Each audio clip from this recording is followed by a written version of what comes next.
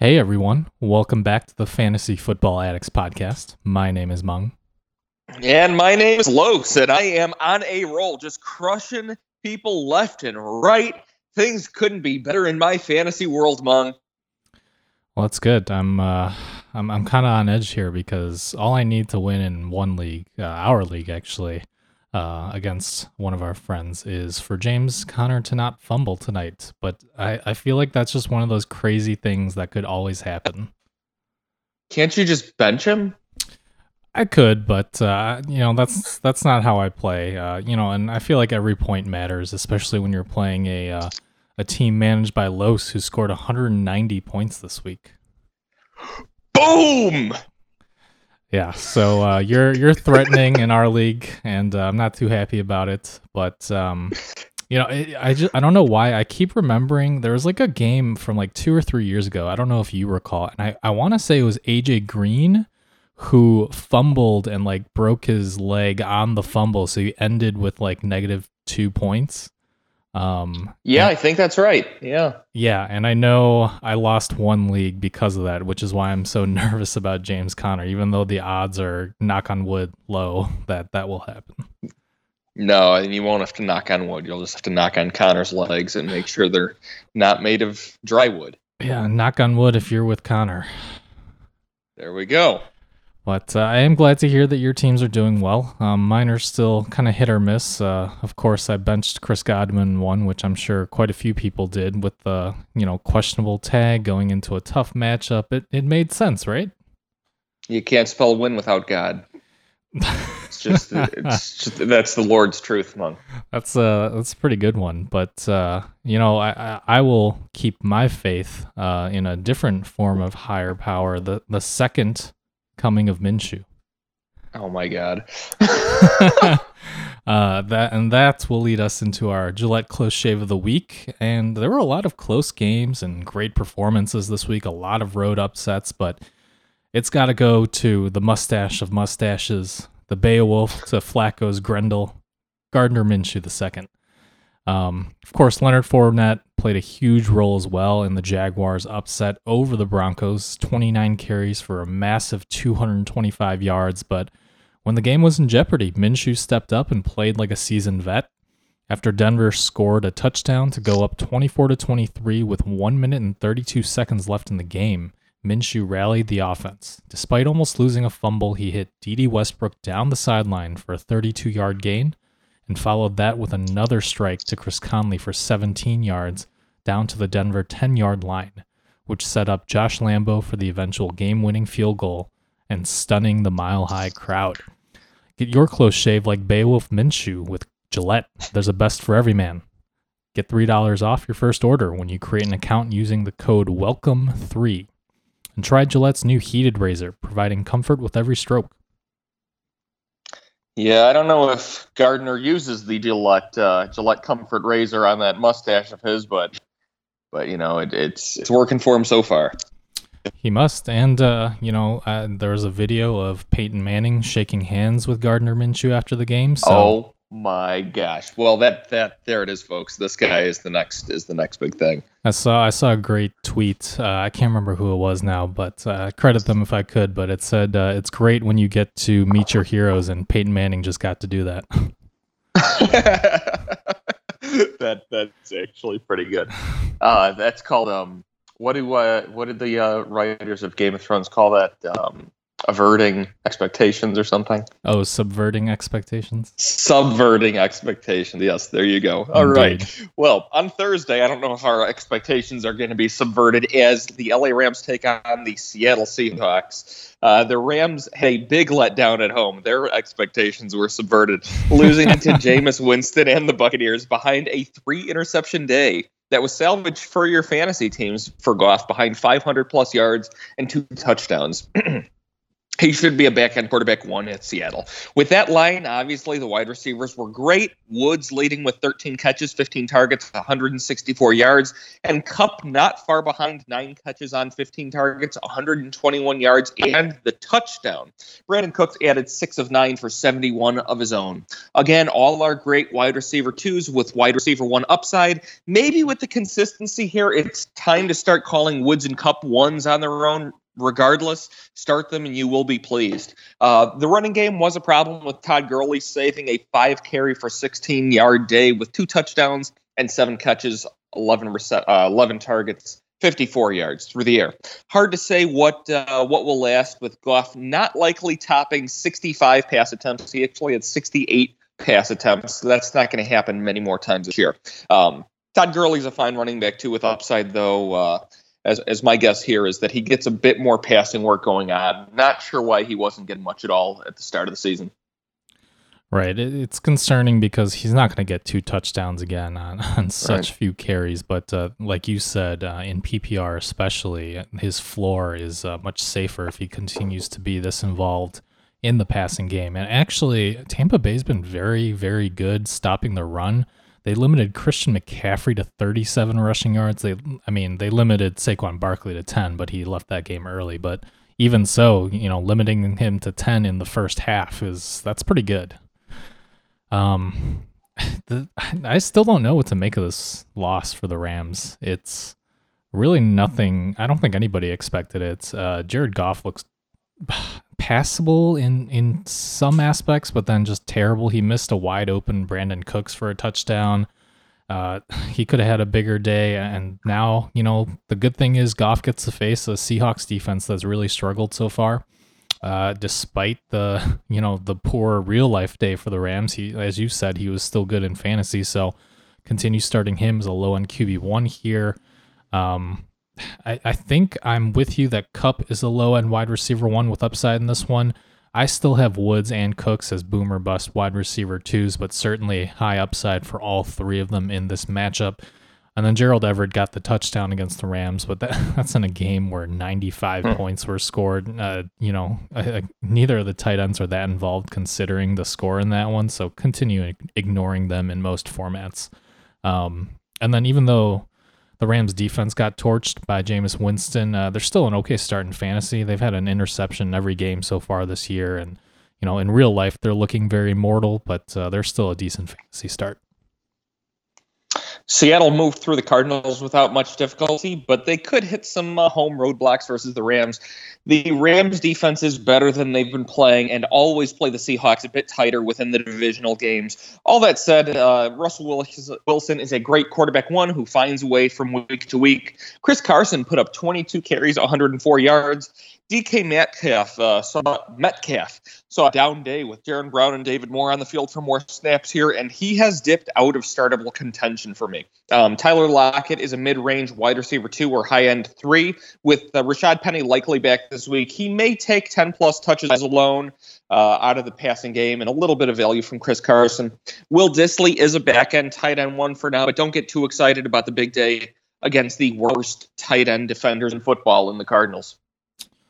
And it actually could have been a much bigger day for Wilson, Lockett, and Dissly. There just wasn't enough passing volume against Arizona in a game where they led pretty comfortably from start to finish. I would expect a little bit more here against the Rams, in which they'll be scoring their points. I like Wilson as a mid-range QB1 here. Lockett still as a mid-range wide receiver 2 with upside based on matchup. I'm not with you on Metcalf. I think he's still going to see more action when they actually do need to throw more. But certainly he's a boomer bust wide receiver 3 with a very low floor here. And I still do like Dissly, even though the Rams are better guarding the tight ends than the Cardinals are. He's a high-end tight end 2 for upside with me this week. Rashad Penny, it sounded like he was close to ready against the Cardinals, but they didn't really need him, so he should be back for this one on Thursday night.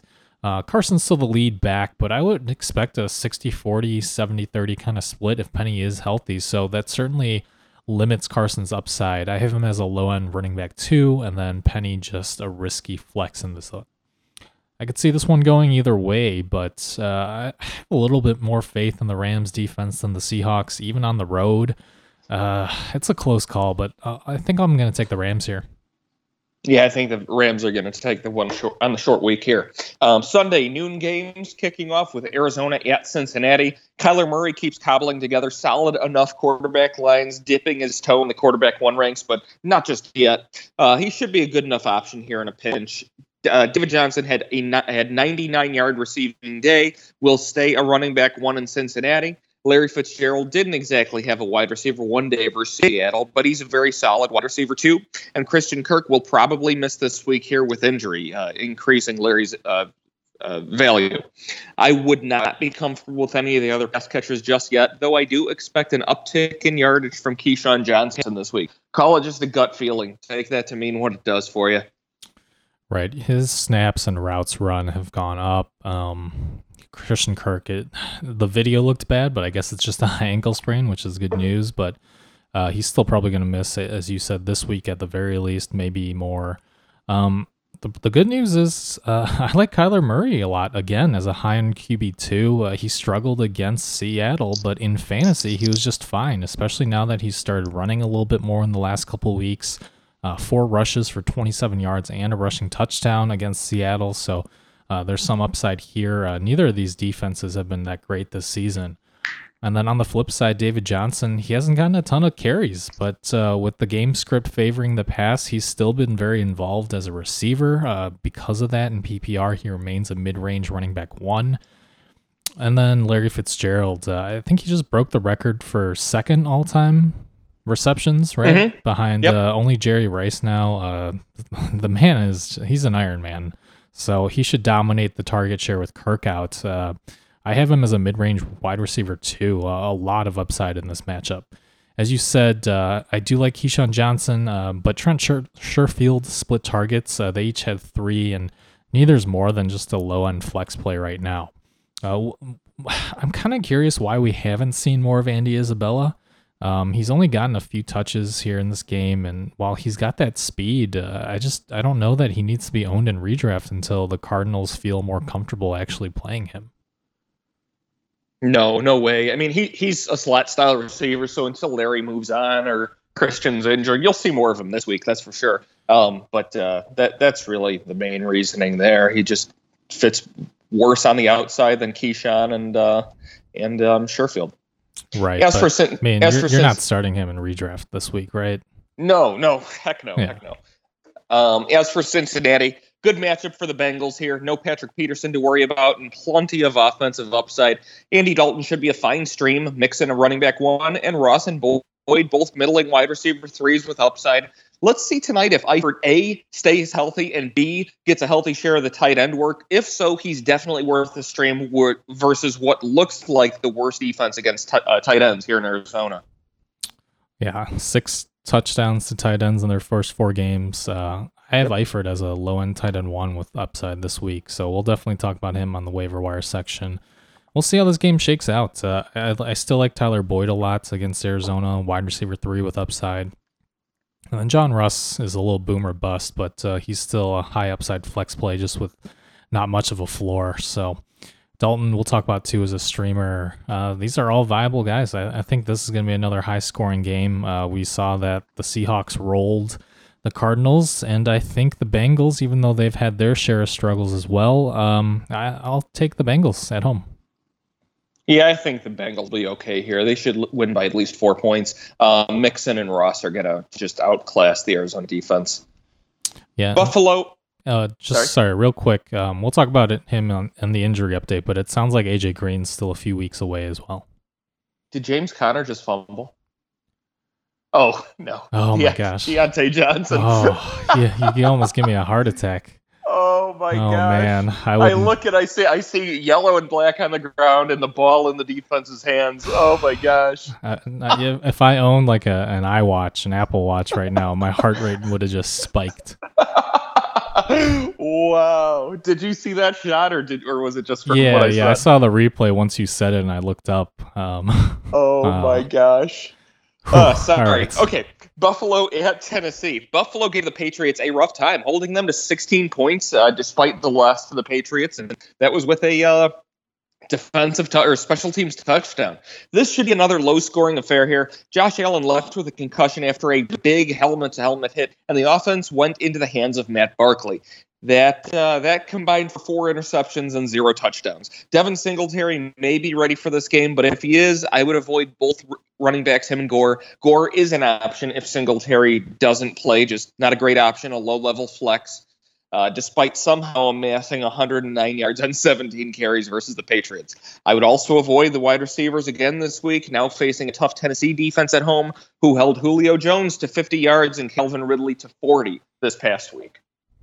Right. This is going to be a fairly low-scoring game here. Both of these defenses are playing well. If Josh Allen is indeed out with that concussion, that would downgrade the entire Bills offense as well in fantasy. As I mentioned last week, nothing's really changed with the Titans, on the running defense. They've yet to allow a 100-yard rusher. They've given up just 1 rushing touchdown, so I don't like Gore. Assuming Singletary plays, it sounds like he was close this past week. I would actually prefer him in PPR. He's more involved in the passing game. They are allowing passes to running backs, just not much on the ground. So I would still take Singletary over Gore this week. John Brown, as you said, Julio and Ridley both struggled, so just a low-end wide receiver 3. Still should get some catches in PPR, but wouldn't expect a ton of upside. And then Dawson Knox, too, desperation tight end here. He's playing well, but not getting consistent enough targets yet to be reliable in fantasy. As for the Titans, very weird game versus Atlanta with Marcus Mariota thrown for touchdowns, 94 yards and 2 touchdowns for A.J. Brown, and 91 yards and a touchdown to Corey Davis. Let someone else waste all their fab on these guys, especially this week against Buffalo. Tennessee led the whole game, leading to Derrick Henry seeing 27 carries on 100 yards to Deion Lewis with just 4 for 16. Delaney Walker had a rare stinker, just 1 catch, 4 yards. He should return to tight end 1 status from here, but don't expect much touchdown opportunity this week versus Buffalo. Right. Fun fact here. Marcus Mariota is the only quarterback this year to have started all 4 games so far and not turned the ball over. Oh my gosh. Yeah, this league. But of course, that doesn't mean you want to start him in fantasy. The Bills defense has given up 3 passing touchdowns all year, compared to 5 interceptions. Don't chase the big points after a nice game against the Falcons. And then the Bills have been tough to run on, but Derrick Henry's getting a big enough workload to remain in that low-end RB2 range. And as you said, Los, I wouldn't rush to add either of these wide receivers. Their usage is not consistent. They look great, especially A.J. Brown, but neither is more than a wide receiver 4 in a tough matchup here. And Delaney Walker is still in that low-end tight end 1 range. He's still Mariota's most trusted target, so certainly wouldn't be too worried about him. If Josh Allen plays, if he clears concussion protocol, then I might change this pick. But for now, I think I want the Titans at home versus Matt Barkley. But of course, that means they're going to just choke and collapse.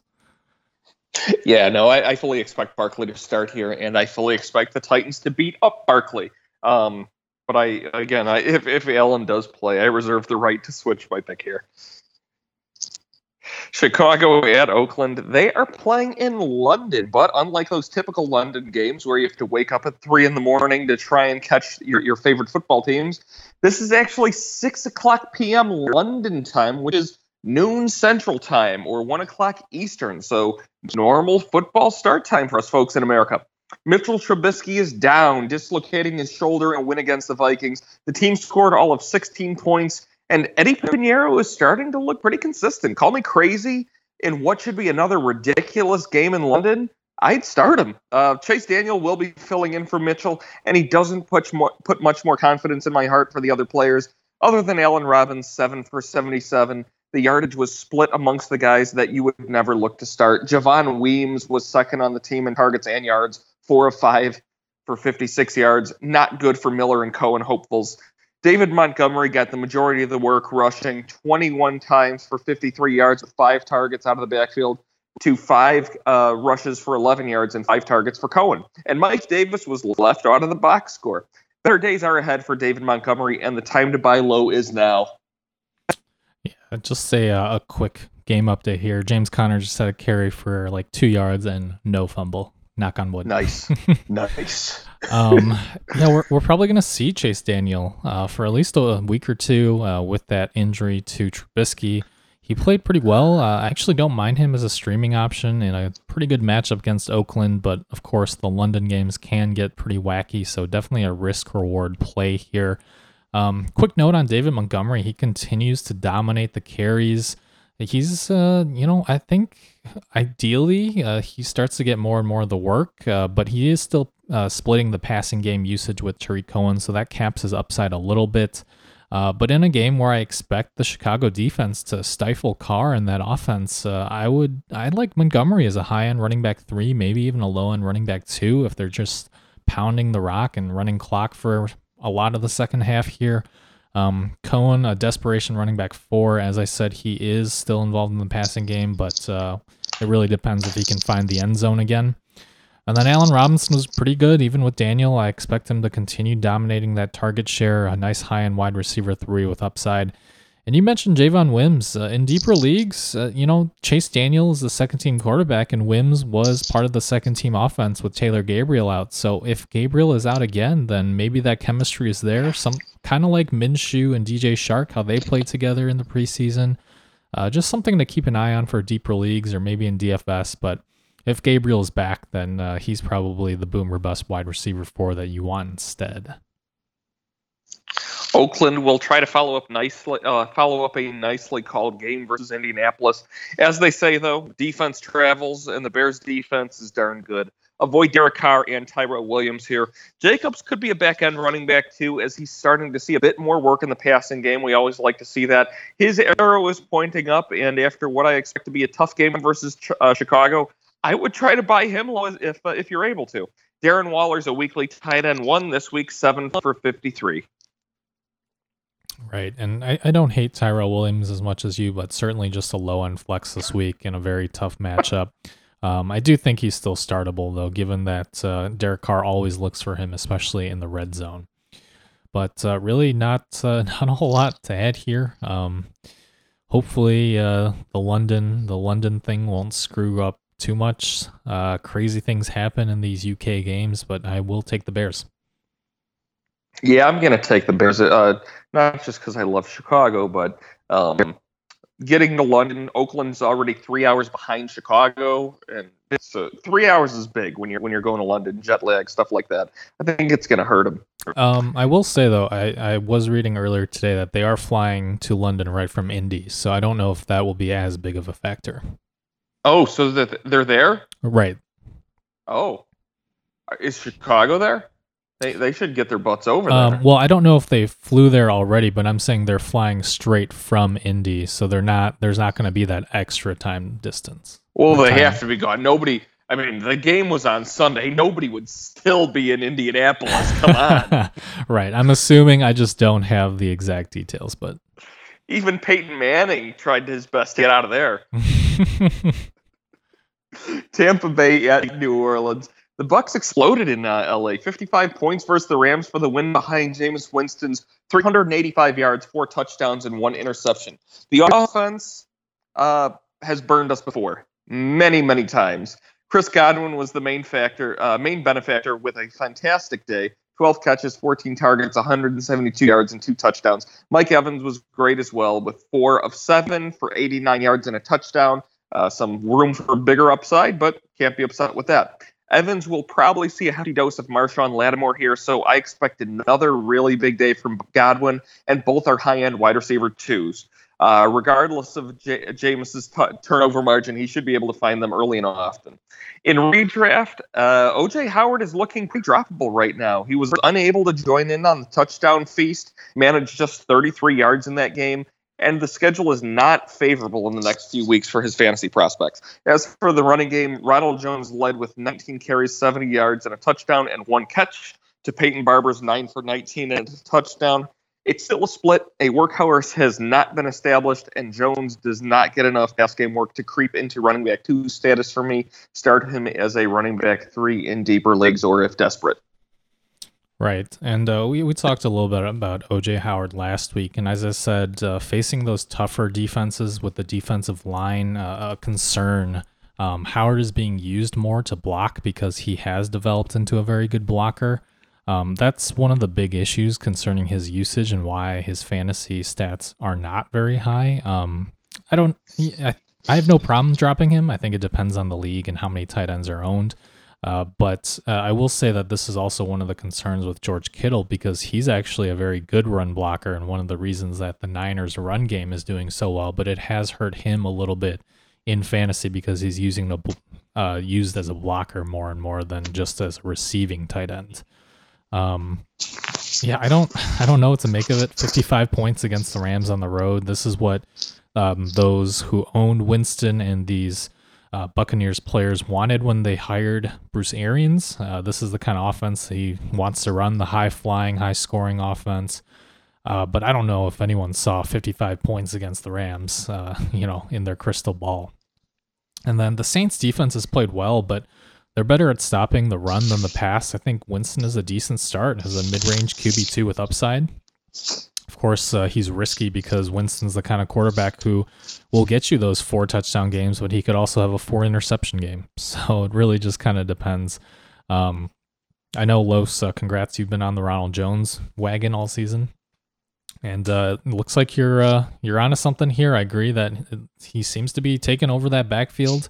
I like him as you do as a running back 3 or flex here if he gets a touchdown. But as I said, the Saints are better against stopping the run than the pass.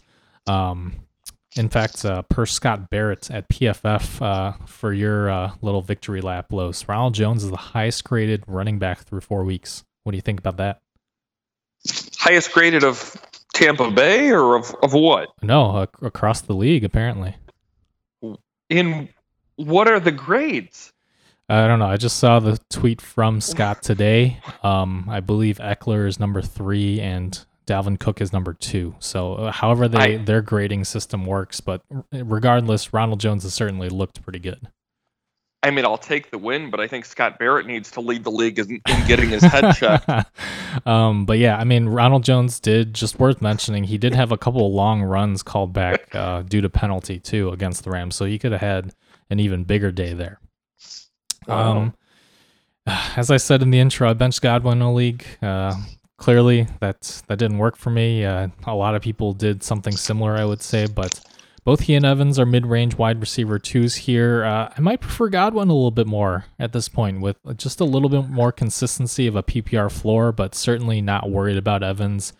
And as sad as it is, I was thinking if you had to bet, I think I would take more fantasy points for Cameron Brate than OJ Howard. He seems to be the receiving tight end, especially in the red zone, right?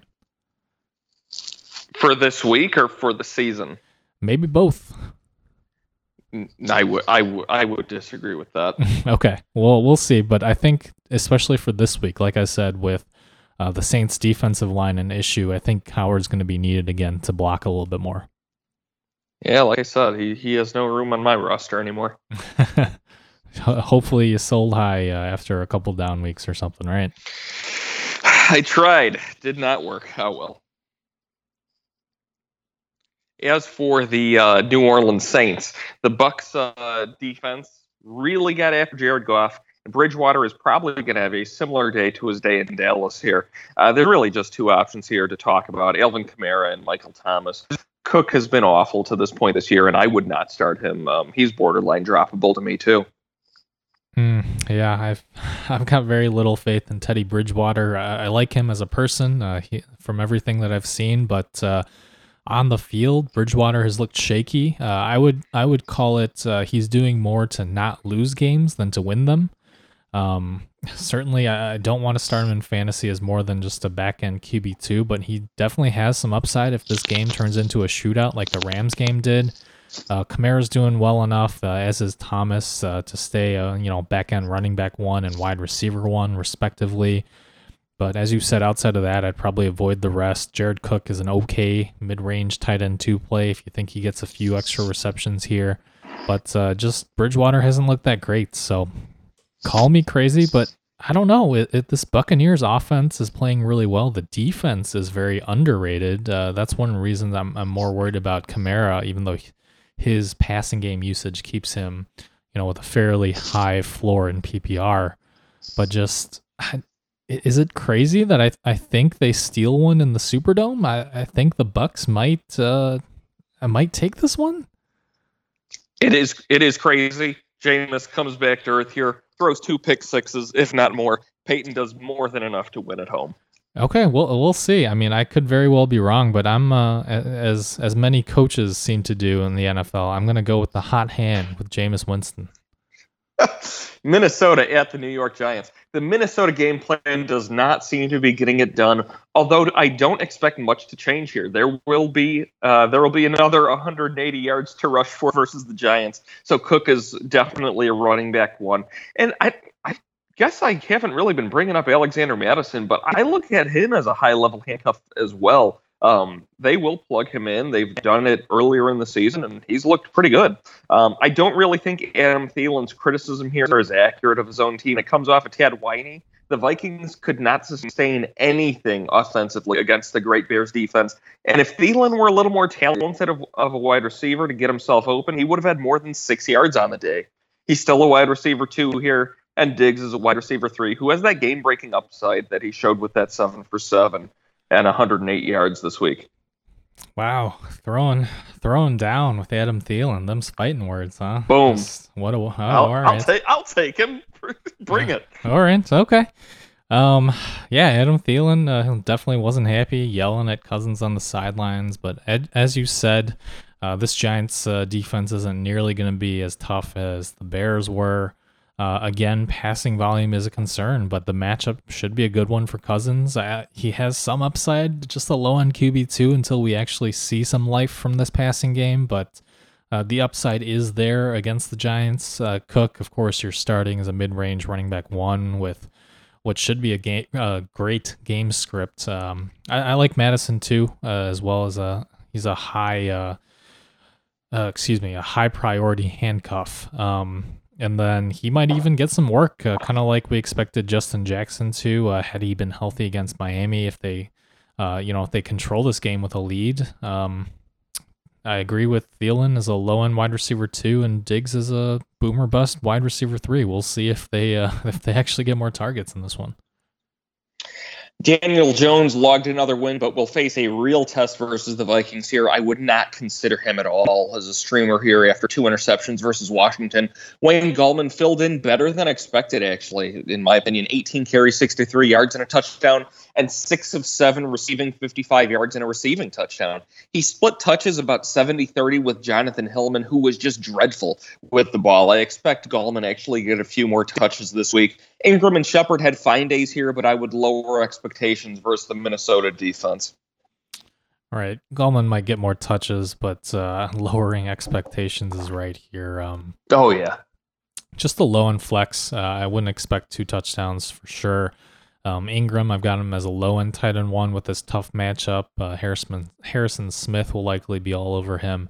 And then Shepard, just a low-end wide receiver 3, though he is leading the Giants in targets and air yards since Jones has taken over. So he's got a decent floor in PPR. And then one other thing, don't forget that Golden Tate will be back this week.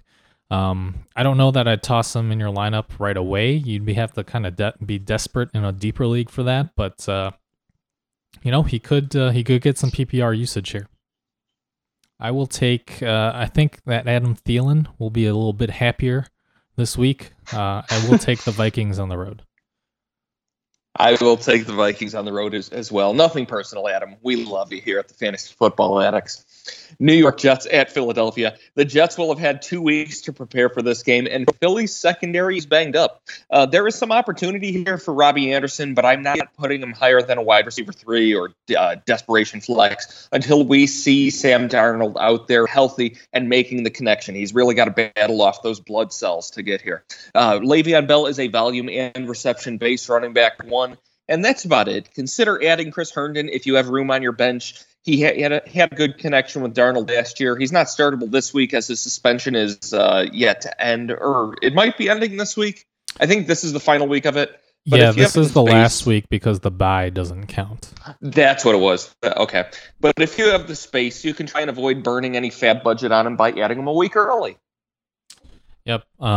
Like you said, they're off a bye, but the 2 weeks might not be enough to fix that. Darnold should be back though from his mono, unless there's a relapse.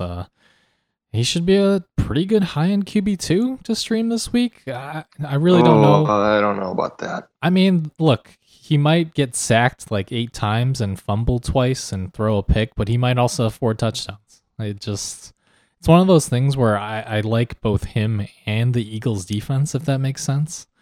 But, it's unlikely that he's going to throw for 400 yards like Aaron Rodgers did, but not out of the question. I guess that's what I'm trying to say. Le'Veon Bell, I don't love him here, but I still have him as a back-end running back 1. It's a tough matchup against this Philly defensive line that you can't really run on, but he's a good enough receiver and, used enough on passing downs to maintain that solid floor in PPR. Robbie Anderson, as you said, he's been pretty quiet thus far in the season, but it is a good matchup for him, and he was limited with a calf injury up to this point, so hopefully with the bye week, he's rested up close to 100% now. I do have him as a wide receiver 3 too, a little boomer bust, and then don't forget about Jamison Crowder as a low-end flex play in PPR as well.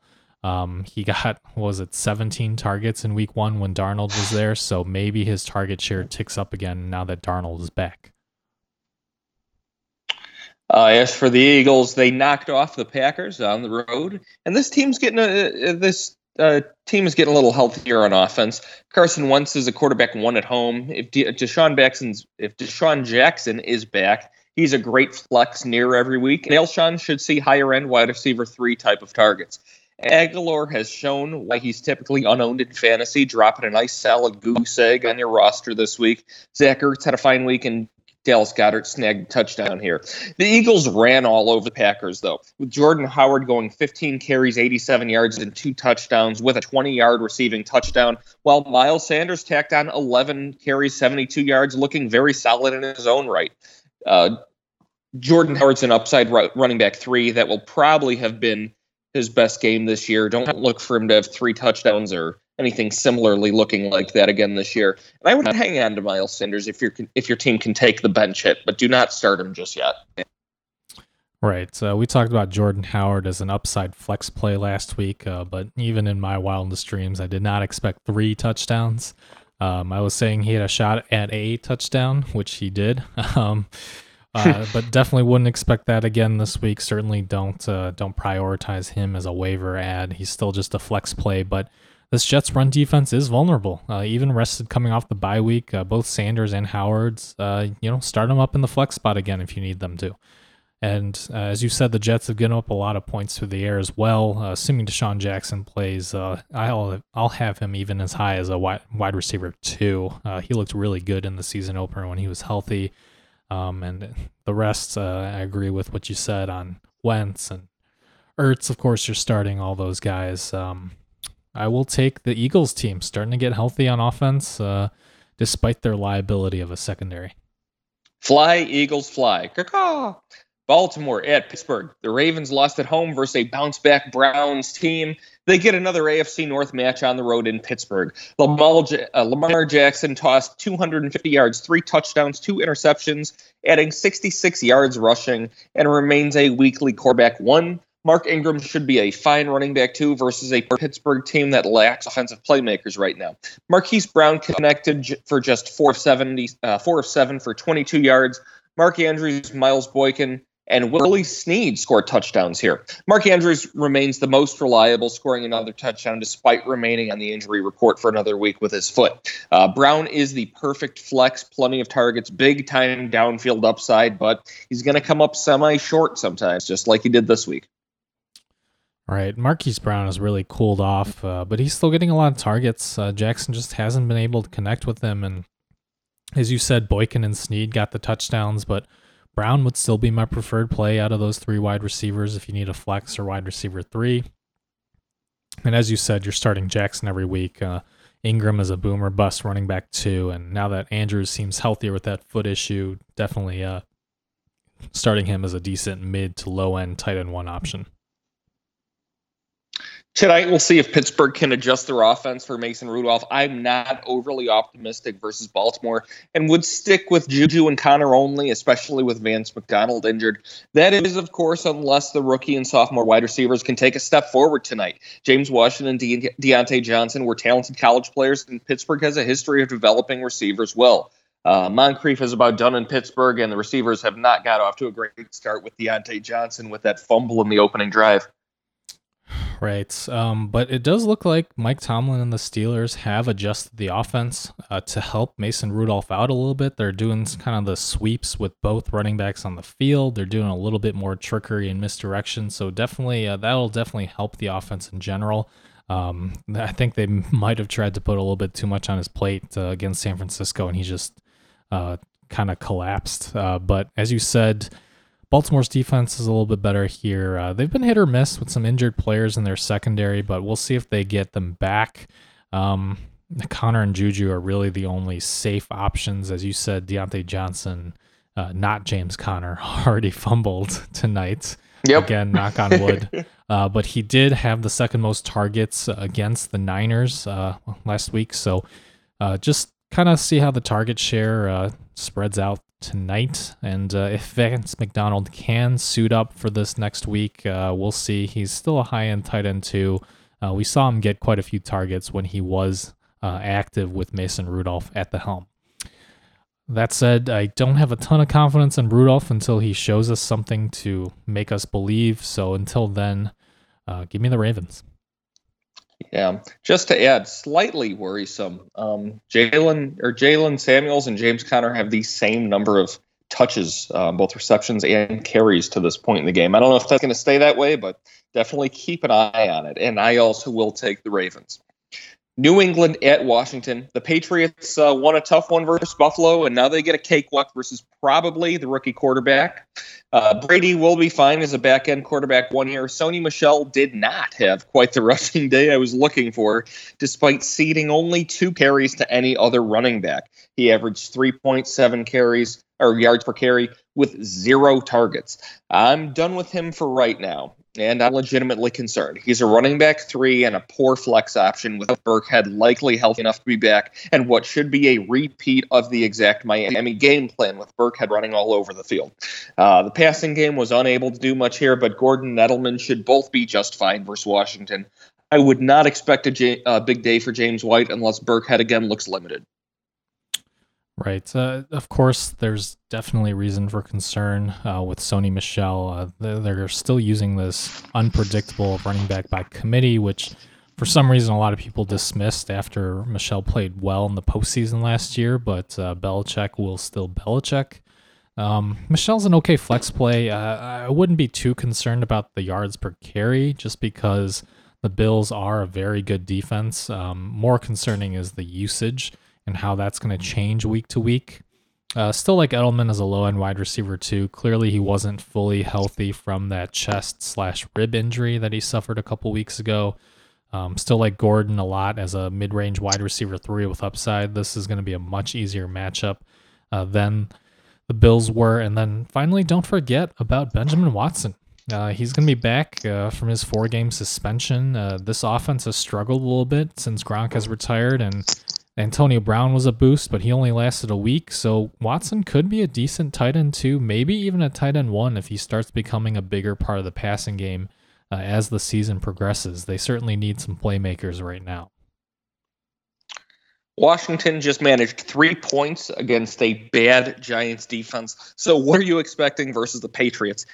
The Dwayne Haskins era has started with 3 interceptions. I don't care who's starting. None of them will do well this week. No McLaren if healthy, not Paul Richardson, who led wide receivers with 5 targets. Maybe Chris Thompson, but I'd even avoid him here. Yeah, Chris Thompson, low in flex. Adrian Peterson, desperation running back 4. Terry McLaurin, low in flex if he's healthy. That's all I got. Give me New England. I will take New England. Jacksonville at Carolina. The Jaguars actually gave us an exciting game, and Gardner Minshew can be pretty effective when the running game is working. Leonard Fournette ran very well against the Broncos, 29 carries, 225 yards, and 2 receptions. Backup Raquel Armstead, a very similar player to Fournette, saw some work this week too. 8 carries, 42 yards, and 1 catch for a touchdown. I do not expect that to cut into Leonard Fournette's workload. In fact, I think it's good to keep him fresh a bit for those really big runs he's shown he can break off now when the defense misses him up front. The wide receivers are playing solidly, albeit with lower upside than the Minshew hype really makes it seem like, with just 5 of 6 for 66 for Dede and 4 of 8 for 44 yards for DJ Chark. Not as exciting as everybody's making them seem, but, they exist. To be fair, the Broncos secondary is pretty good. Even though their fantasy defense hasn't put up many points, they are still a pretty decent defense in real life. But of course, not good enough to stop the man, the myth, the mustache. Minshew's been on fire in real life football, but keep in mind he has been just a quarterback 2 in fantasy.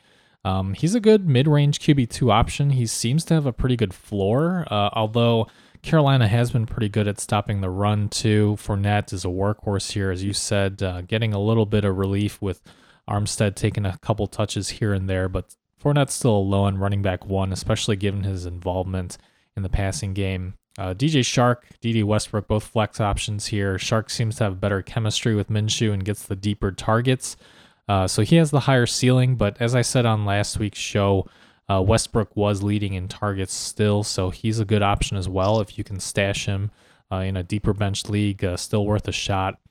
And then also I mentioned last week on the podcast that James O'Shaughnessy was actually a decent streaming play, if you really needed him, given that the best way to attack Denver is sometimes with a tight end instead of outside against those cornerbacks, and he did come through with the touchdown, but would still avoid O'Shaughnessy here against a Panthers defense that hasn't really allowed much production to opposing tight ends. Carolina struggled with Kyle Allen throwing for 230 yards, 0 touchdowns. And I don't expect Cam Newton back anytime soon. Jacksonville will be a tough test as well, with or without Jalen Ramsey on the field. The pressure and struggles work for Christian McCaffrey, though, who turned in another 27 carry, 93 yard and a touchdown, plus 10 of 10 for 86 yards receiving. The rest were pretty disappointing, though. Just 3 catches, 44 yards for DJ Moore, and 3 catches, 32 yards for Samuel, and 2 of 5 for Olsen. The wide receivers may struggle here, but Olsen should return to form. If Ramsey doesn't play, Moore may be able to shake free as a solid flex play here. Yeah, with or without Jalen Ramsey, it's going to be a tough matchup here. We'll see what's going to happen with him if he gets traded or just sits out, but that'll be interesting. Of course, even though Kyle Allen struggled, Christian McCaffrey's still a workhorse. He's a top 5 running back.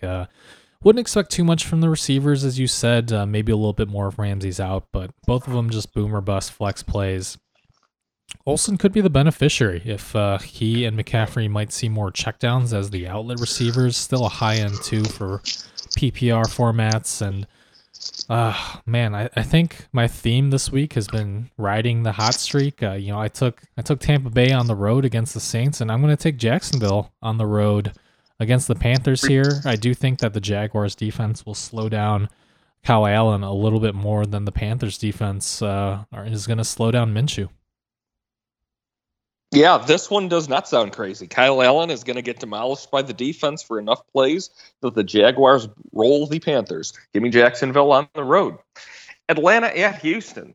Atlanta had a rough day versus Tennessee, scoring only 10 points despite nearly 400 yards passing. 130 of that went to Austin Hooper, who remains a tight end 1, 9 of 12 for 91 yards. Nope. 130 went to Hooper, and then 9 of 12 for 91 yards went to Sanu, to just 3 of 6 for 32 to Calvin Ridley.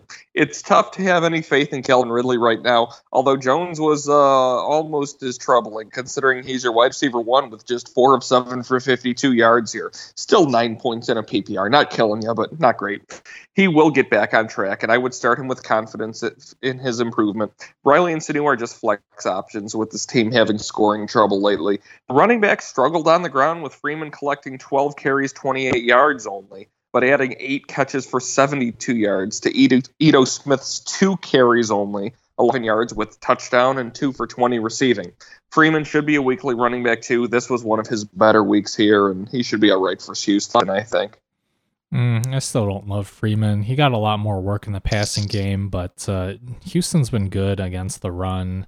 There's just a lot of risk with Freeman right now. Outside of McCaffrey's big game last week, Houston really hasn't allowed anything on the ground. And as you said, Ito Smith vultured that touchdown too against the Titans. So he's even losing some of that goal line work. I've got him as just a running back 3 flex play.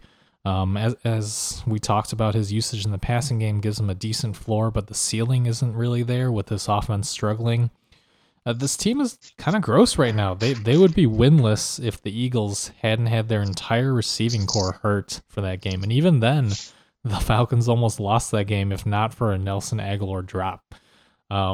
This defense is pretty awful, though, which is probably going to force more shootouts this year. So Matt Ryan in fantasy, even though he's not playing great in real life, still going to be a low-end QB1 in fantasy. Certainly some risk in starting him, though. And as you said, Julio, you're not panicking on too much, but Sanu and Ridley just flex plays here until they show a little bit more. Really, Austin Hooper is the most safe guy here, it seems, right? Kind of like one of those Darren Waller, Mark Andrews back-end tight end ones who's getting enough targets to have a good floor. Yeah, who saw that coming? Houston struggled to put up points, just 10 versus Carolina at home in the loss. Watson salvaged part of his value with a rushing touchdown here. He should return to form versus Atlanta, but the defense is all over him. He needs to stay healthy. Carlos Hyde rushed for 12 carries, 58 yards, adding 4 catches on 6 targets through the air, and will be an upside running back 3. Duke Johnson is firmly on the bench for now. All 4 of the fantasy pass catchers had tough days here. DeAndre Hopkins just 5 of 8 for 41, QT 1 of 3 for 11, Fuller 3 of 6 for 23, and Stills 2 of 2 for 24. This is Hopkins' 3rd week in a row with less than 70 yards and no touchdowns. And I'm starting to worry from a consistency standpoint for what he was many people's clear wide receiver 1 pre-draft. He has every opportunity to turn that around this week and fix everything. Yeah, hopefully.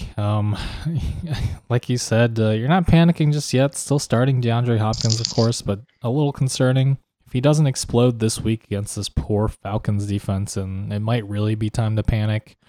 Will Fuller has also been quiet, but again, he had the second most targets against Hopkins against Carolina. And then Watson just missed Fuller on a 75-yard touchdown pass, so certainly the upside is there if they can actually connect, which they very well could do this week. Really start everyone against this Falcons defense that's been really bad, especially without Keanu Neal. They just traded for a safety today from the Eagles, but I don't know that that's going to help that much. I still like Watson, but he's definitely been less consistent this year. And then you mentioned Duke Johnson as a bench, and that's because Carlos Hyde has outtouched him now for 2 straight games, even in the passing game.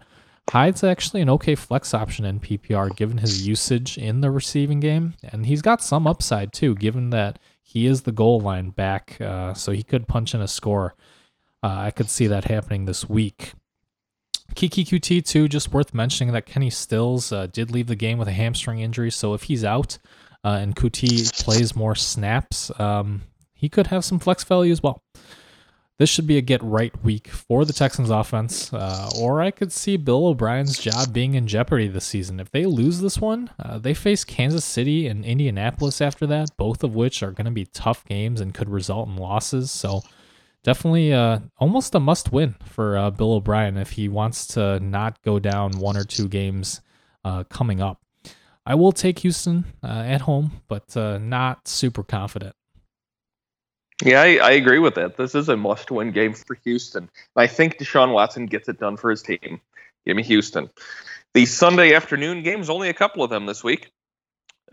Denver at the LA Chargers. The Broncos remain winless in the Vic Fangio era, and it's not going to get much better here. Joe Flacco has been surprisingly good with another 300 yards and 3 touchdowns against a Jacksonville defense that is good with or without Jalen Ramsey. The run game struggled for 9 carries, 53 yards for Lindsey, and 6 carries, 16 yards for Freeman, who also added 4 catches. Both are running back 3 options. Cortland Sutton is stringing some weeks together here, and we're starting to see him as a must-own in most formats, especially with 2 Chiefs matchups coming this year and every year. He turned in 6 of 9, 62 yards and 2 touchdowns, and is becoming the top offensive threat on this team. He's a startable wide receiver 3 who may develop into more as the season progresses. Sanders is still a solid PPR wide receiver 3 as well. 5 of 904 yards. Probably will have a very similar line here versus the Chargers. Yeah, I talked a little bit about Denver's defense last week on the show. Just kind of baffling how good they are on paper, especially with Vic Fangio now, but just not performing. And, it's only going to get tougher. Came out today that Bradley Chubb's done for the season with an ACL tear. So they're going to be missing one of their key pass rushers. And given how they've looked already, I didn't think it could get much worse, but apparently it's about to. The offense. Yeah, I missed that. When did that come out? Came out this afternoon because he didn't leave the game. He finished the game. Oh my gosh. Yeah. Yeah. He's great. That's too bad. Yeah, it's man. If you're a Denver fan, this is just a terrible start to the season. Yeah. A James Conner touchdown. I needed that. I guess you've won. Well, now he just needs to not fumble 6 times. I think it's a few more times than that, but yeah, you know what I mean. But back to Denver here. The offense couldn't really get much going on the ground, but that's how they should look to attack the Chargers. With their run defense kind of suspect still, both Freeman and Lindsay I have as mid-range running back 3 plays, splitting the work here in both the running and the passing game. I talked about Emmanuel Sanders a little bit on Twitter about putting him in on some DFS lineups, which kind of worked out. He actually had a nice day, but then Courtland Sutton, of course, got the 2 touchdowns against the Jaguars. So, as you said, Sutton is quickly becoming a must-own. I like Sanders as a low-end wide receiver 2, and then Sutton as a mid-range wide receiver 3, despite the touchdowns last week. Flacco, he's serviceable, but I would not expect 300 yards and 3 touchdowns again, nor would I expect necessarily another touchdown for the rookie Fant. He's still just a low-end tight end 2 for me this week. Phillip Rivers put up 300 yards and 2 touchdowns against Miami, handling them as expected. The big story here, of course, is going to be the possible return of Melvin Gordon. I expect them to ease him into work here, and Eckler should keep his role as a solid pass-catching running back regardless. Gordon should get the Zeke treatment here, a partial, maybe 30% workload, maybe playing the Justin Jackson role that he's had this season this week. But after that, this week, I expect that to flip. Keenan Allen was held to 5 catches, 50 yards, though they did not have to fight to score points here. And Dontrell Inman actually saw 7 targets in Mike Williams' absence. I would stick with just Eckler and Allen if you're able to here. Right. It's going to be an interesting deciphering the usage between Gordon and Eckler these first couple weeks back. As you said, I would still play Eckler this week. Should still be involved enough, especially in the passing game, to return low on running back 2 production. But keep in mind, this is a slightly tougher matchup against Denver, though maybe not as much with Chubb gone. But I don't hate Gordon this week because they might actually use him quite a bit if the Chargers elect to pound the rock after Fournette gashed this Broncos defense for over 200 yards on the ground. Rivers, too, should be a decent start. I don't hate him as a low-end QB1 here. As we said, the Denver defense is much better on paper than it has been in actual football. So I am a bit concerned about Keenan Allen. He struggled with Xavier Howard shadowing him for a lot of the game against Miami. If Chris Harris shadows him again in this game, I don't love it. He's talented enough to get away for some plays, but Harris is a top cornerback in the league. So I do have Allen downgraded to a low-end wide receiver 2 this week. And then we'll see if Mike Williams is back from that back injury. If so, he'd be a flex play, and if not, I would probably, as you said, still steer clear of the rest of the Chargers pass catchers here. I do think that they're going to try and go run heavy, replicate some of what the Jaguars were able to do against the Broncos here.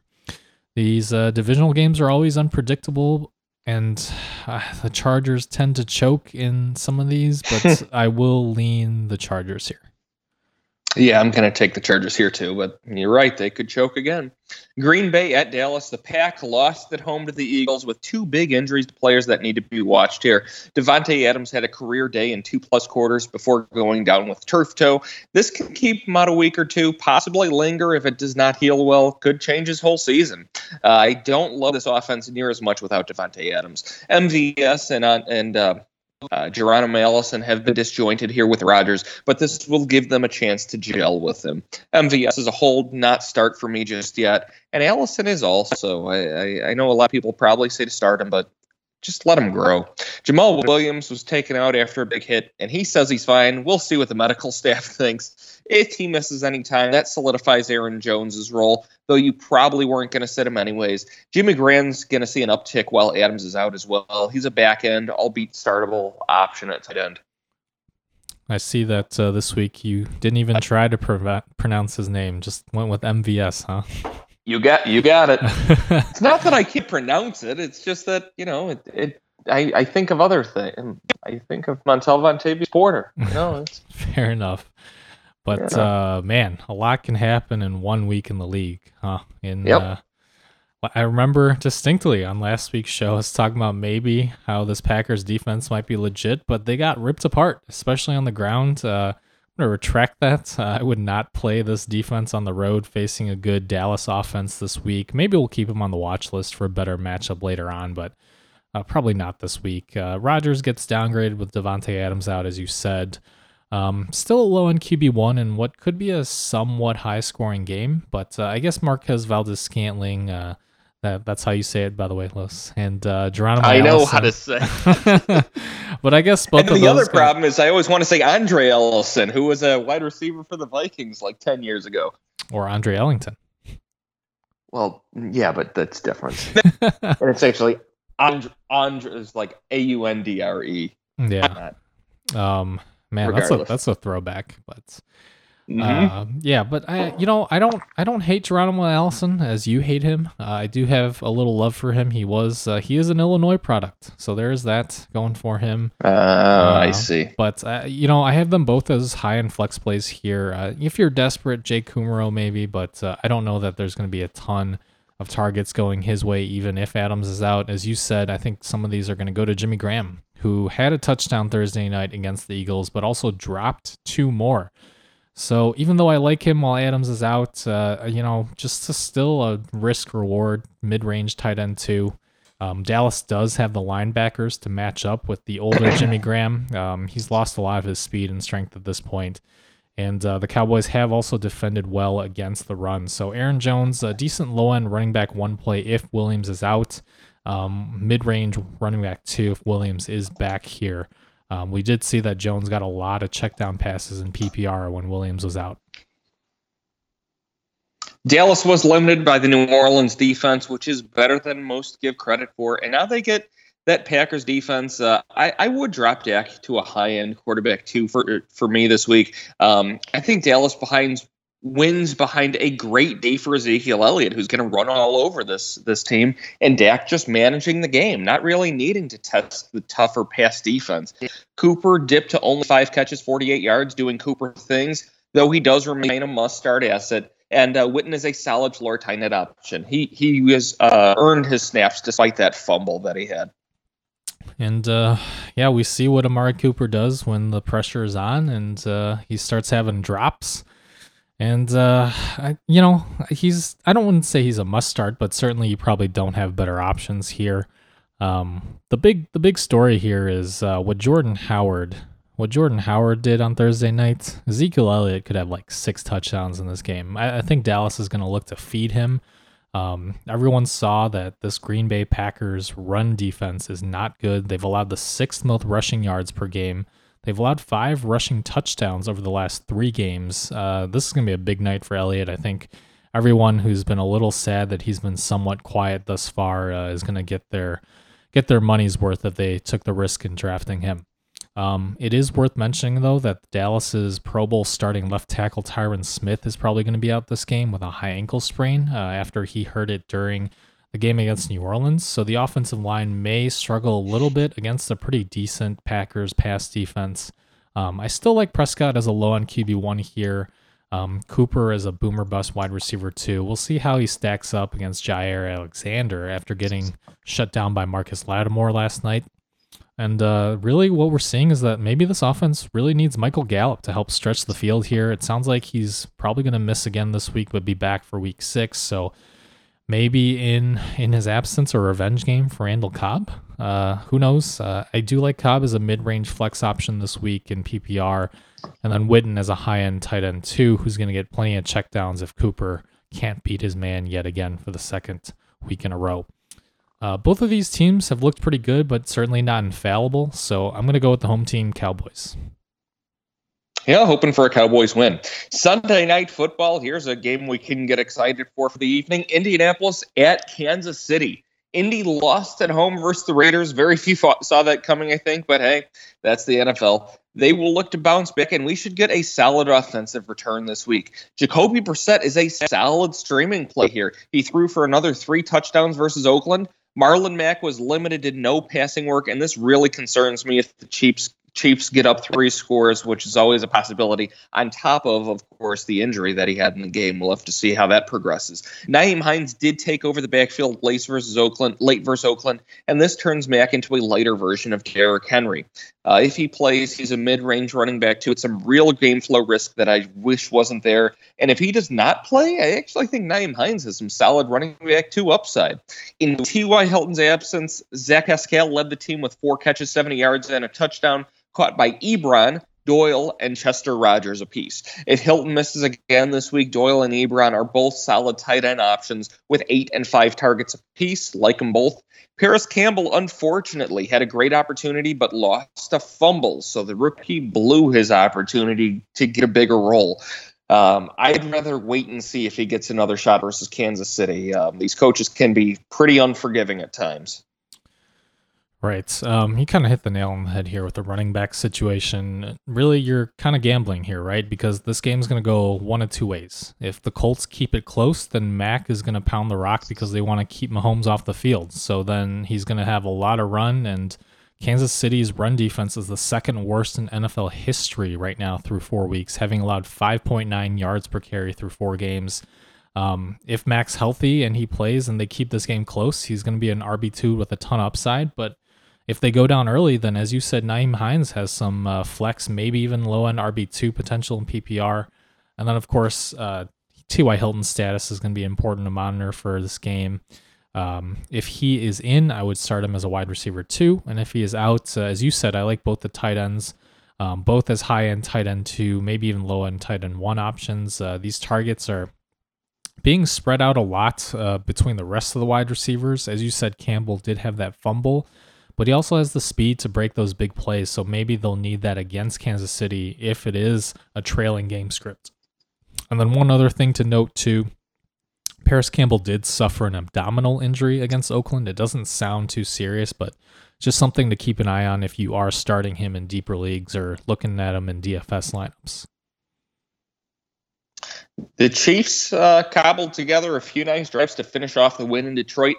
The team is pretty matched up proof. Mahomes, Kelsey, and McCoy had nice days here. Damian Williams might be back this week and is a running back 2-3 if healthy. In his absence, Darrell Williams saw 8 carries, 13 yards, but the 2 touchdowns with 3 catches and 43 yards receiving. Pretty nice. Watkins went 3 of 6 for 54. Should be at worst a wide receiver 2. Had a touchdown ripped out of his hands in the end zone. Don't get too upset, Watkins owners.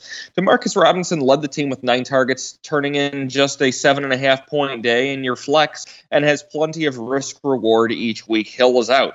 It's not every day Pat Mahomes throws 0 touchdowns, and I would not bet on it often. Certainly not this week. Oh, but I am upset. Oh, Sammy Watkins is just a disappointment. He lost the fumble, and as you said, that could have been a catch for a touchdown in the end zone if he had tucked the ball away. Instead, he let the defender punch it out. I don't know what's going to happen during practice this week, but I'm sure Andy Reid's going to do some kind of ball security training because that was just awful. Not just Watkins, but just everybody, really. Watkins, we were really excited about him week 1 when it sounded like Hill was going to miss a few weeks, but now his target share started off really high, but now it's declined the last couple weeks, just 22% last week, only 14% of the targets against Detroit. Watkins doesn't look like he is a wide receiver one. He's been actually healthy this year, but he's just not performing. It's scary how good this Kansas City offense has been without Tyreek Hill, but it sounds like he will be back in a week or two. Most likely still out this week, but a small chance to play. He looked good warming up pregame against Detroit, and he'll get some more tests done this week to make sure he's not at risk of re-injury before he returns, but it's looking pretty optimistic for a return in week 6.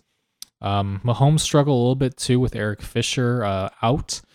Their left tackle went under sports hernia surgery on his groin this past week, so he's probably going to be out for a couple weeks still, but you're starting Mahomes and Kelsey, and McCoy seems good as a mid-range RB2 with upside. If Damian Williams is back from that knee injury, you like him as a high-end running back 3, and if he's out, then Darrell Williams steps into that high-end RB3 spot, right? Absolutely. Yeah, I even though the Lions gave the Chiefs a scare, the MVP is still clutch when it counts. Give me the Chiefs at home. Chiefs at home. Monday Night Football, Cleveland at San Francisco. The Browns finally got something going, beating the Ravens on the road. The Ravens clearly played to eliminate OBJ, who caught just 2 catches, 7 targets, 20 yards, to Jarvis Landry's 8 of 10 for 167 yards. A great day, which unfortunately ended with a concussion. You're not benching Odell Beckham Jr. regardless. Nick Chubb was a tank and should have another running back 1 week after 20 carries, 165 yards, 3 touchdowns, including an 88-yard run. Yeah, this is going to be a pretty good Monday night game. Both teams are currently leading their divisions. Mayfield I like as an upside QB2. As you said, both Chubb and Beckham are top 10 options here. Beckham had a very quiet day, but Baltimore basically just made sure it wasn't him who beat them, and instead it was Nick Chubb. So I guess their plans sort of worked. Odell Beckham didn't beat them. Landry, we'll see if he can clear concussion protocol. He does get that extra day to go through it with this being a Monday night game. If he plays, I like him as a flex. If he's out, Antonio Callaway is another guy who's coming back from suspension this week. He's probably not going to be a fantasy factor unless Landry is out. But if Landry were to miss this game, he's a desperation wide receiver 4, given that big play ability that he has. Ricky Seals-Jones, don't go too crazy over him. He got wide open for a couple passes, including one for a touchdown. But neither he nor Demetrius Harris are getting consistent enough usage to be more than just a back-end tight end 2 if you're desperate. For the San Francisco 49ers, much of this game depends on injury reports. I'm not rushing to start Garoppolo or any of the wide receivers just yet. Whatever running back is starting and whoever's listed as the 2 will both be solid flex plays or better. All the running backs seem to have solid rushing ability as well as good enough pass-catching chops to make something happen. George Kittle will get back on track here as a tight end 1. He's going to have a touchdown this week. Yeah, he's been playing really well. He's Pro Football Focus's highest graded tight end through 4 weeks. Though I know you don't put much stock in that with the Ronald Jones ranking there. But like I said, the concern is that he has been used more as a blocker. So as long as he can actually, run routes, he should be pretty good here. Certainly you're not benching Kittle if you own him. We'll see if Cleveland gets back any of their injured players in the secondary. They were down 2 starting safeties and a cornerback, but despite that strong pass rush too with Myles Garrett, I do still like Jimmy Garoppolo. In prime time here, I've got him as a high-end QB2 at home, fresh off of that bye. Kyle Shanahan's got some time to scheme up some plays to bypass this ferocious pass rush for the Browns. The backfield's going to be interesting to watch. Tevin Coleman's potentially back from his high ankle sprain that he suffered in week 1. Cleveland's run defense has been inconsistent, so it could be a great opportunity for the strong Niners run game. And if Coleman is back, I like him as a high-end flex, maybe even low-end RB2, and then Breida still, of course, flex-worthy as well. If Coleman does miss this week, though, it goes back to Breida and Mostert here. And then, as you said, there's really no cemented wide receiver 1, but Deebo Samuel seems to be getting the most involved prior to that bye week, so if you had to pick one, I would still go with him as a boomer bust flex. I think it's going to be a fun game, pretty close. I think I'm going to lean San Francisco, fresh off of their bye at home. Yeah, I fully expect Cleveland to figure out some way to flub this one.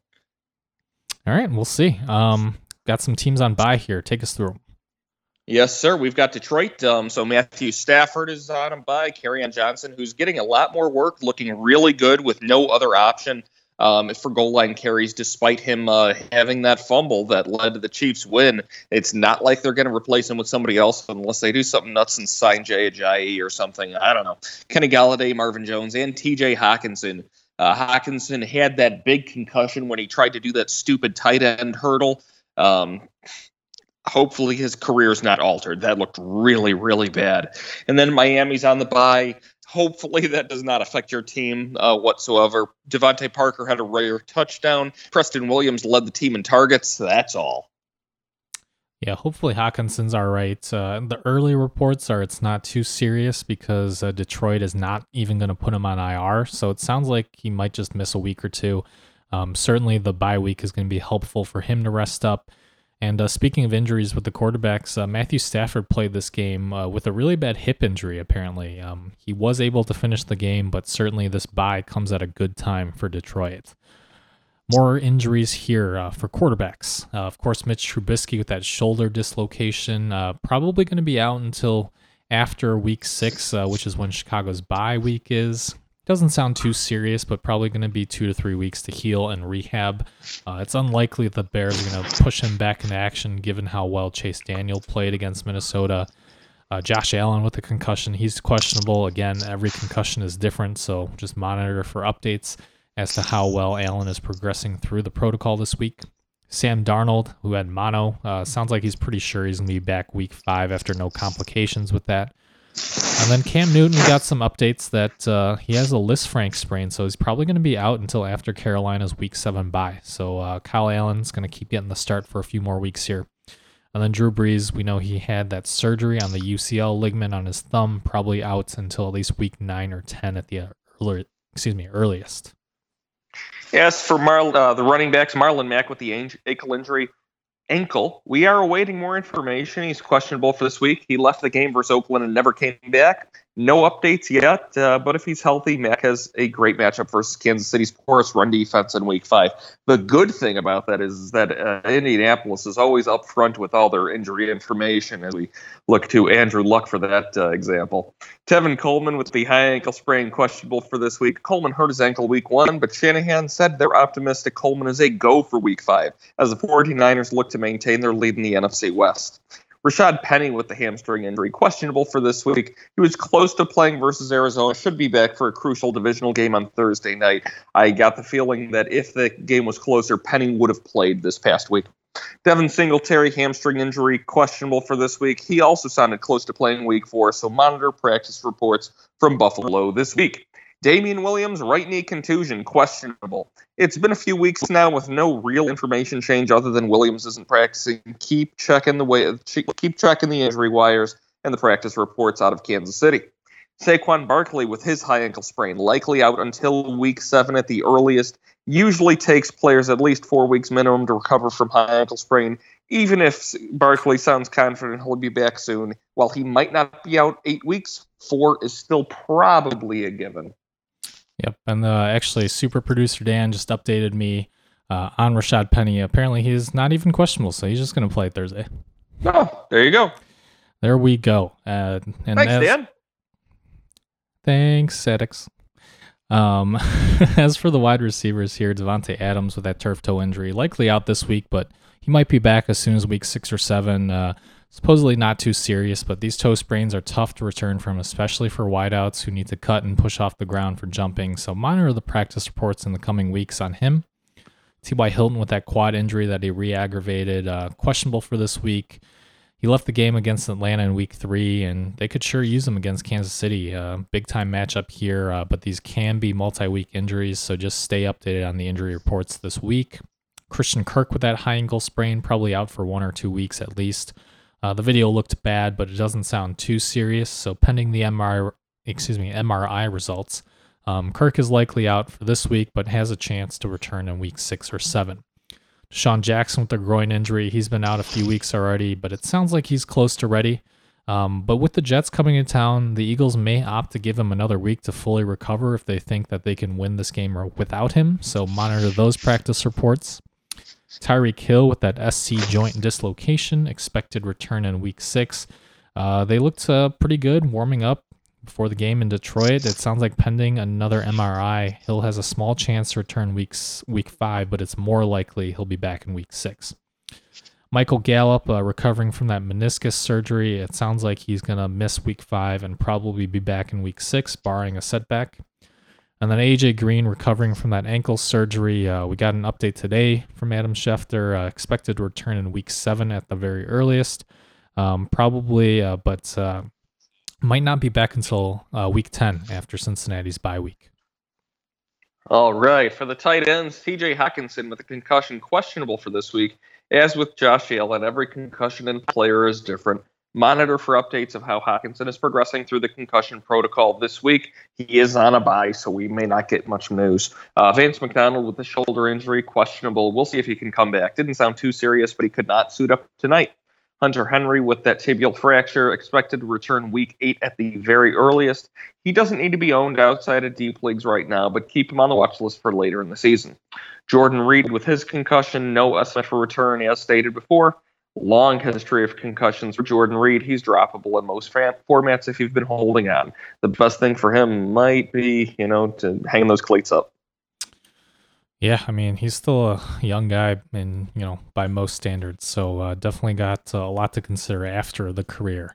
But let's move on to the waiver wire ads here. First up is quarterback. And we talked about a little bit the Red Rifle, Andy Dalton, 16% owned in ESPN, 35% in Yahoo. Arizona has allowed 10 passing touchdowns through 4 weeks without a single interception. Until Patrick Peterson is back from his suspension, this is a secondary to target, and maybe even after he's back. Jacoby Brissett, we mentioned as well, 32% owned in ESPN, 35% in Yahoo. Despite forcing some turnovers against the Lions, this Chiefs defense is still a liability. If Hilton suits up, Brissett has a ton of upside, but even without Hilton, he's still a decent streaming option this week. Chase Daniel, unowned in ESPN or Yahoo. Played very well against a tough Minnesota defense after Trubisky left the game early. Much like the Cardinals, the Raiders have allowed 9 passing touchdowns through 4 weeks and just 1 interception. So even as a backup pressed into action, Daniel has some upside here. And then Sam Darnold, 7% owned in ESPN, 13% owned in Yahoo. Darnold could take some sacks here, maybe throw an interception against a tough Philadelphia defensive line. But the Eagles have also allowed the most passing yards through 4 games and the 5th most points allowed. So Darnold still has a great matchup here. As for the running backs, Tevin Coleman, 63% owned across the board. We usually only mention players owned in less than 50% of leagues, but Coleman is worth mentioning just in case. Both Mustard and Breida have played very well, but also contributed costly turnovers versus Pittsburgh. It sounds like Coleman has a chance to play Monday night versus Cleveland, and he would be a flex play with upside even in the San Francisco running back by committee. Ronald Jones, 41% ESPN, 43% in Yahoo. As mentioned for weeks now, Jones' snap rate and touches have slowly grown. He had 19 carries to Barber's 9 versus the Rams, and if this offense heats up, Jones has RB2 upside as the season goes on, maybe even better. Carlos Hyde, 58% in ESPN, 67% in Yahoo. Despite Houston trading for Duke Johnson, Hyde has now outtouched him 2 weeks in a row. Hyde got double the carries with 12 versus Carolina and was used more in the passing game with 5 targets to Johnson's 3. Hyde is a weekly flex play in PPR with some upside, as he's the preferred goal line back as well. Darrell Williams, 44% ESPN, 53% Yahoo. As long as Damian Williams is out with the knee, Darrell Williams will remain a flex play with upside. Even after Damian's back, Darrell would still be a good handcuff option if either Damian or LaShawn McCoy miss time later in the season. And Jordan Howard, 56% and 56%. We talked about Howard last week as a good flex option with a chance to score given how bad Green Bay's run defense is. Hope you listened, though of course we didn't imagine 3 total touchdowns for him. That said, the Jets defense has already given up 3 rushing touchdowns through their 3 games played, so Howard still is a viable flex option again this week, though you shouldn't chase the big week and blow too much fab dollars on him. Yep, and at wide receiver, first off, we've got Jamison Crowder, 61% in ESPN, 45% in Yahoo. Crowder's been quiet the last couple weeks, but with Sam Darnold back, this offense should get back on track a little bit, and if you recall, he had 17 targets from Darnold in week 1. He could return to wide receiver 3 status if that volume returns along with Darnold. Golden Tate, we mentioned, 52% owned in ESPN, 49% owned in Yahoo. Minnesota and New England are not good matchups, but Tate can still be stashed as a wide receiver 3 or flex with upside now that we've seen that Daniel Jones can support fantasy options around him in this offense.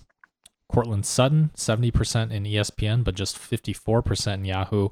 As you said, Los, probably a must-own like Mostert was a couple weeks ago.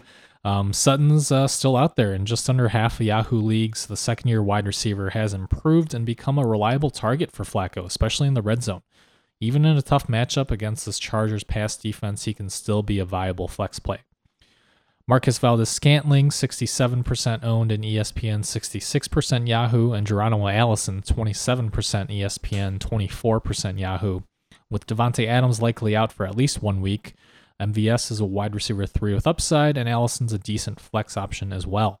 This Cowboys offense just allowed Michael Thomas nearly 100 yards, and that was with Teddy Bridgewater as their quarterback. So Rodgers should be able to get decent productions for his wide receivers in this matchup.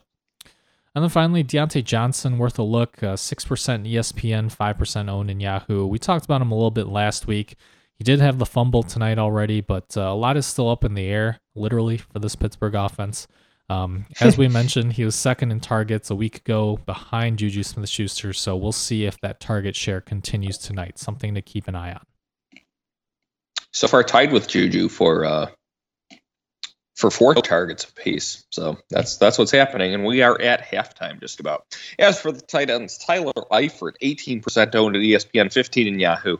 Death, taxes, and play tight ends versus Arizona. The Cardinals have now given up 6 touchdowns to tight ends through 4 games. Eifert is a low-end tight end one this week, available in most leagues.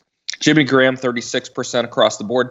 Graham could see more targets with Devontae Adams out, and he could have had 3 touchdowns versus Philly had he not dropped 2 in the end zone. He's still a risky play, but so are all tight ends outside the top 6 or 7. Eric Ebron, 49% ESPN, 51% Yahoo, a little lower in ESPN than I would have guessed. Eric Doyle, 22% ESPN, 20% Yahoo. If T.Y. Hilton misses another game, both could see large target shares in a game where Brissett will likely need to throw to keep up with the Chiefs' offense. Ebron got a touchdown in garbage time versus Oakland, and Doyle was plenty involved as well with a touchdown of his own, despite taking a big hit from the now never-endingly suspended Vontaze Burfict. Chris Herndon, 8% in ESPN, 17% in Yahoo. The Jets' offense has been struggling, but Herndon's return should help, as he'll be a great target to complement Robbie Anderson and Jamison Crowder. He showed chemistry with Darnold last year and should be serviceable given the lack of tight end options out there right now if you're looking ahead. Ben Watson, 2% owned across the board. Like Herndon, if you don't need help this week but more rest of season, Watson could have a decent-sized role in the New England offense with Julian Edelman and Josh Gordon both playing through injuries. Watson is a streaming option in a good offense with top 5 upside if Edelman or Gordon were to miss time, just not quite this week. Yep, and then defenses. A lot of not much on the waiver wire this week. A lot of the better options are owned in most leagues, but Tennessee, 47% owned in ESPN, 24% in Yahoo. The Titans have been as inconsistent as ever to start the season, but if Josh Allen is out with the concussion, there's a good chance to rack up some sacks and maybe interceptions against Matt Barkley here. And then the Philadelphia Eagles defense, 42% owned in ESPN, 37% in Yahoo. Their secondary's been pretty awful, but the Jets haven't been great on offense either, so with Darnold back for this game, they do still have a chance at some sacks with this monstrous defensive line. And then just a quick note on Denver and Green Bay. I'll admit I was wrong on Green Bay. They got exposed by the Eagles, especially in that run defense. Don't need to be started against Dallas this week. And Denver, they're a highly ranked defense preseason, but they've been awful just despite how good they looked on paper with Vic Fangio at the helm. They don't need to be rostered right now either. As for some kickers, Robbie Gould, 52% ESPN, 32% Yahoo. Gould was likely dropped in many leagues with San Francisco's Week 4 bye. He has been highly accurate over the course of his career, and the San Fran offense was starting to come together prior to their bye. He should see ample opportunities for field goal attempts rest of season and convert on the majority of them. Jason Myers, 8% ESPN, 57% Yahoo. Somebody's got the boat. Myers has been great to start the season, and the Thursday night game should be fairly high scoring with both the Rams and Seahawks defenses struggling to stop opponents from scoring. There should be plenty of touchdowns and field goals in this one. And Joey Sly, 35 ESPN, 65% Yahoo. Kyle Allen has played well in Cam Newton's absence, even enough to move the ball downfield, but struggling to score touchdowns. With Jacksonville coming to town, this could be another game with plenty of field goals from Joey Sly. Yeah, and just a quick note to why I'm targeting Robbie Gould in a lot of my leagues. San Francisco just had their bye. That means you don't have to worry about that position for a bye week going forward. Same with defenses. If you like a streaming defense option who will have already had their bye in the coming weeks, all the better, because you don't have to worry about that in like week 9, 10, 11. And of course, hopefully your teams are doing well. Hopefully you're not 0-4, but even if you are, it's not too late. There's always time. Make some trades. Grab some people off the waiver wire, even if it's just for a 1-week win. Like Wayne Gallman will have gotten me in a league. I desperately needed help at running back, and hopefully now I will be 1-3 following this week. But it's plenty of games left to be played. Plenty of fantasy left to be played as well. As always, if you have more specific questions for us, you can find us on Twitter. I am at FFA_Mung. That's MENG. And I'm at FFA_Los, LOS, and you can reach super producer Dan at FFA_Dan, DAN, that's Dan. You can also go ahead and subscribe to us. Follow us on iTunes, Google Play, Stitcher, SoundCloud. Whether you're listening to us on your computer or mobile device, go ahead and subscribe, and you will have a wonderful podcast waiting for you on your drive to work tomorrow morning. Yep, and as always, it's a fantasy world, and we're just all addicts in it. Thanks, addicts.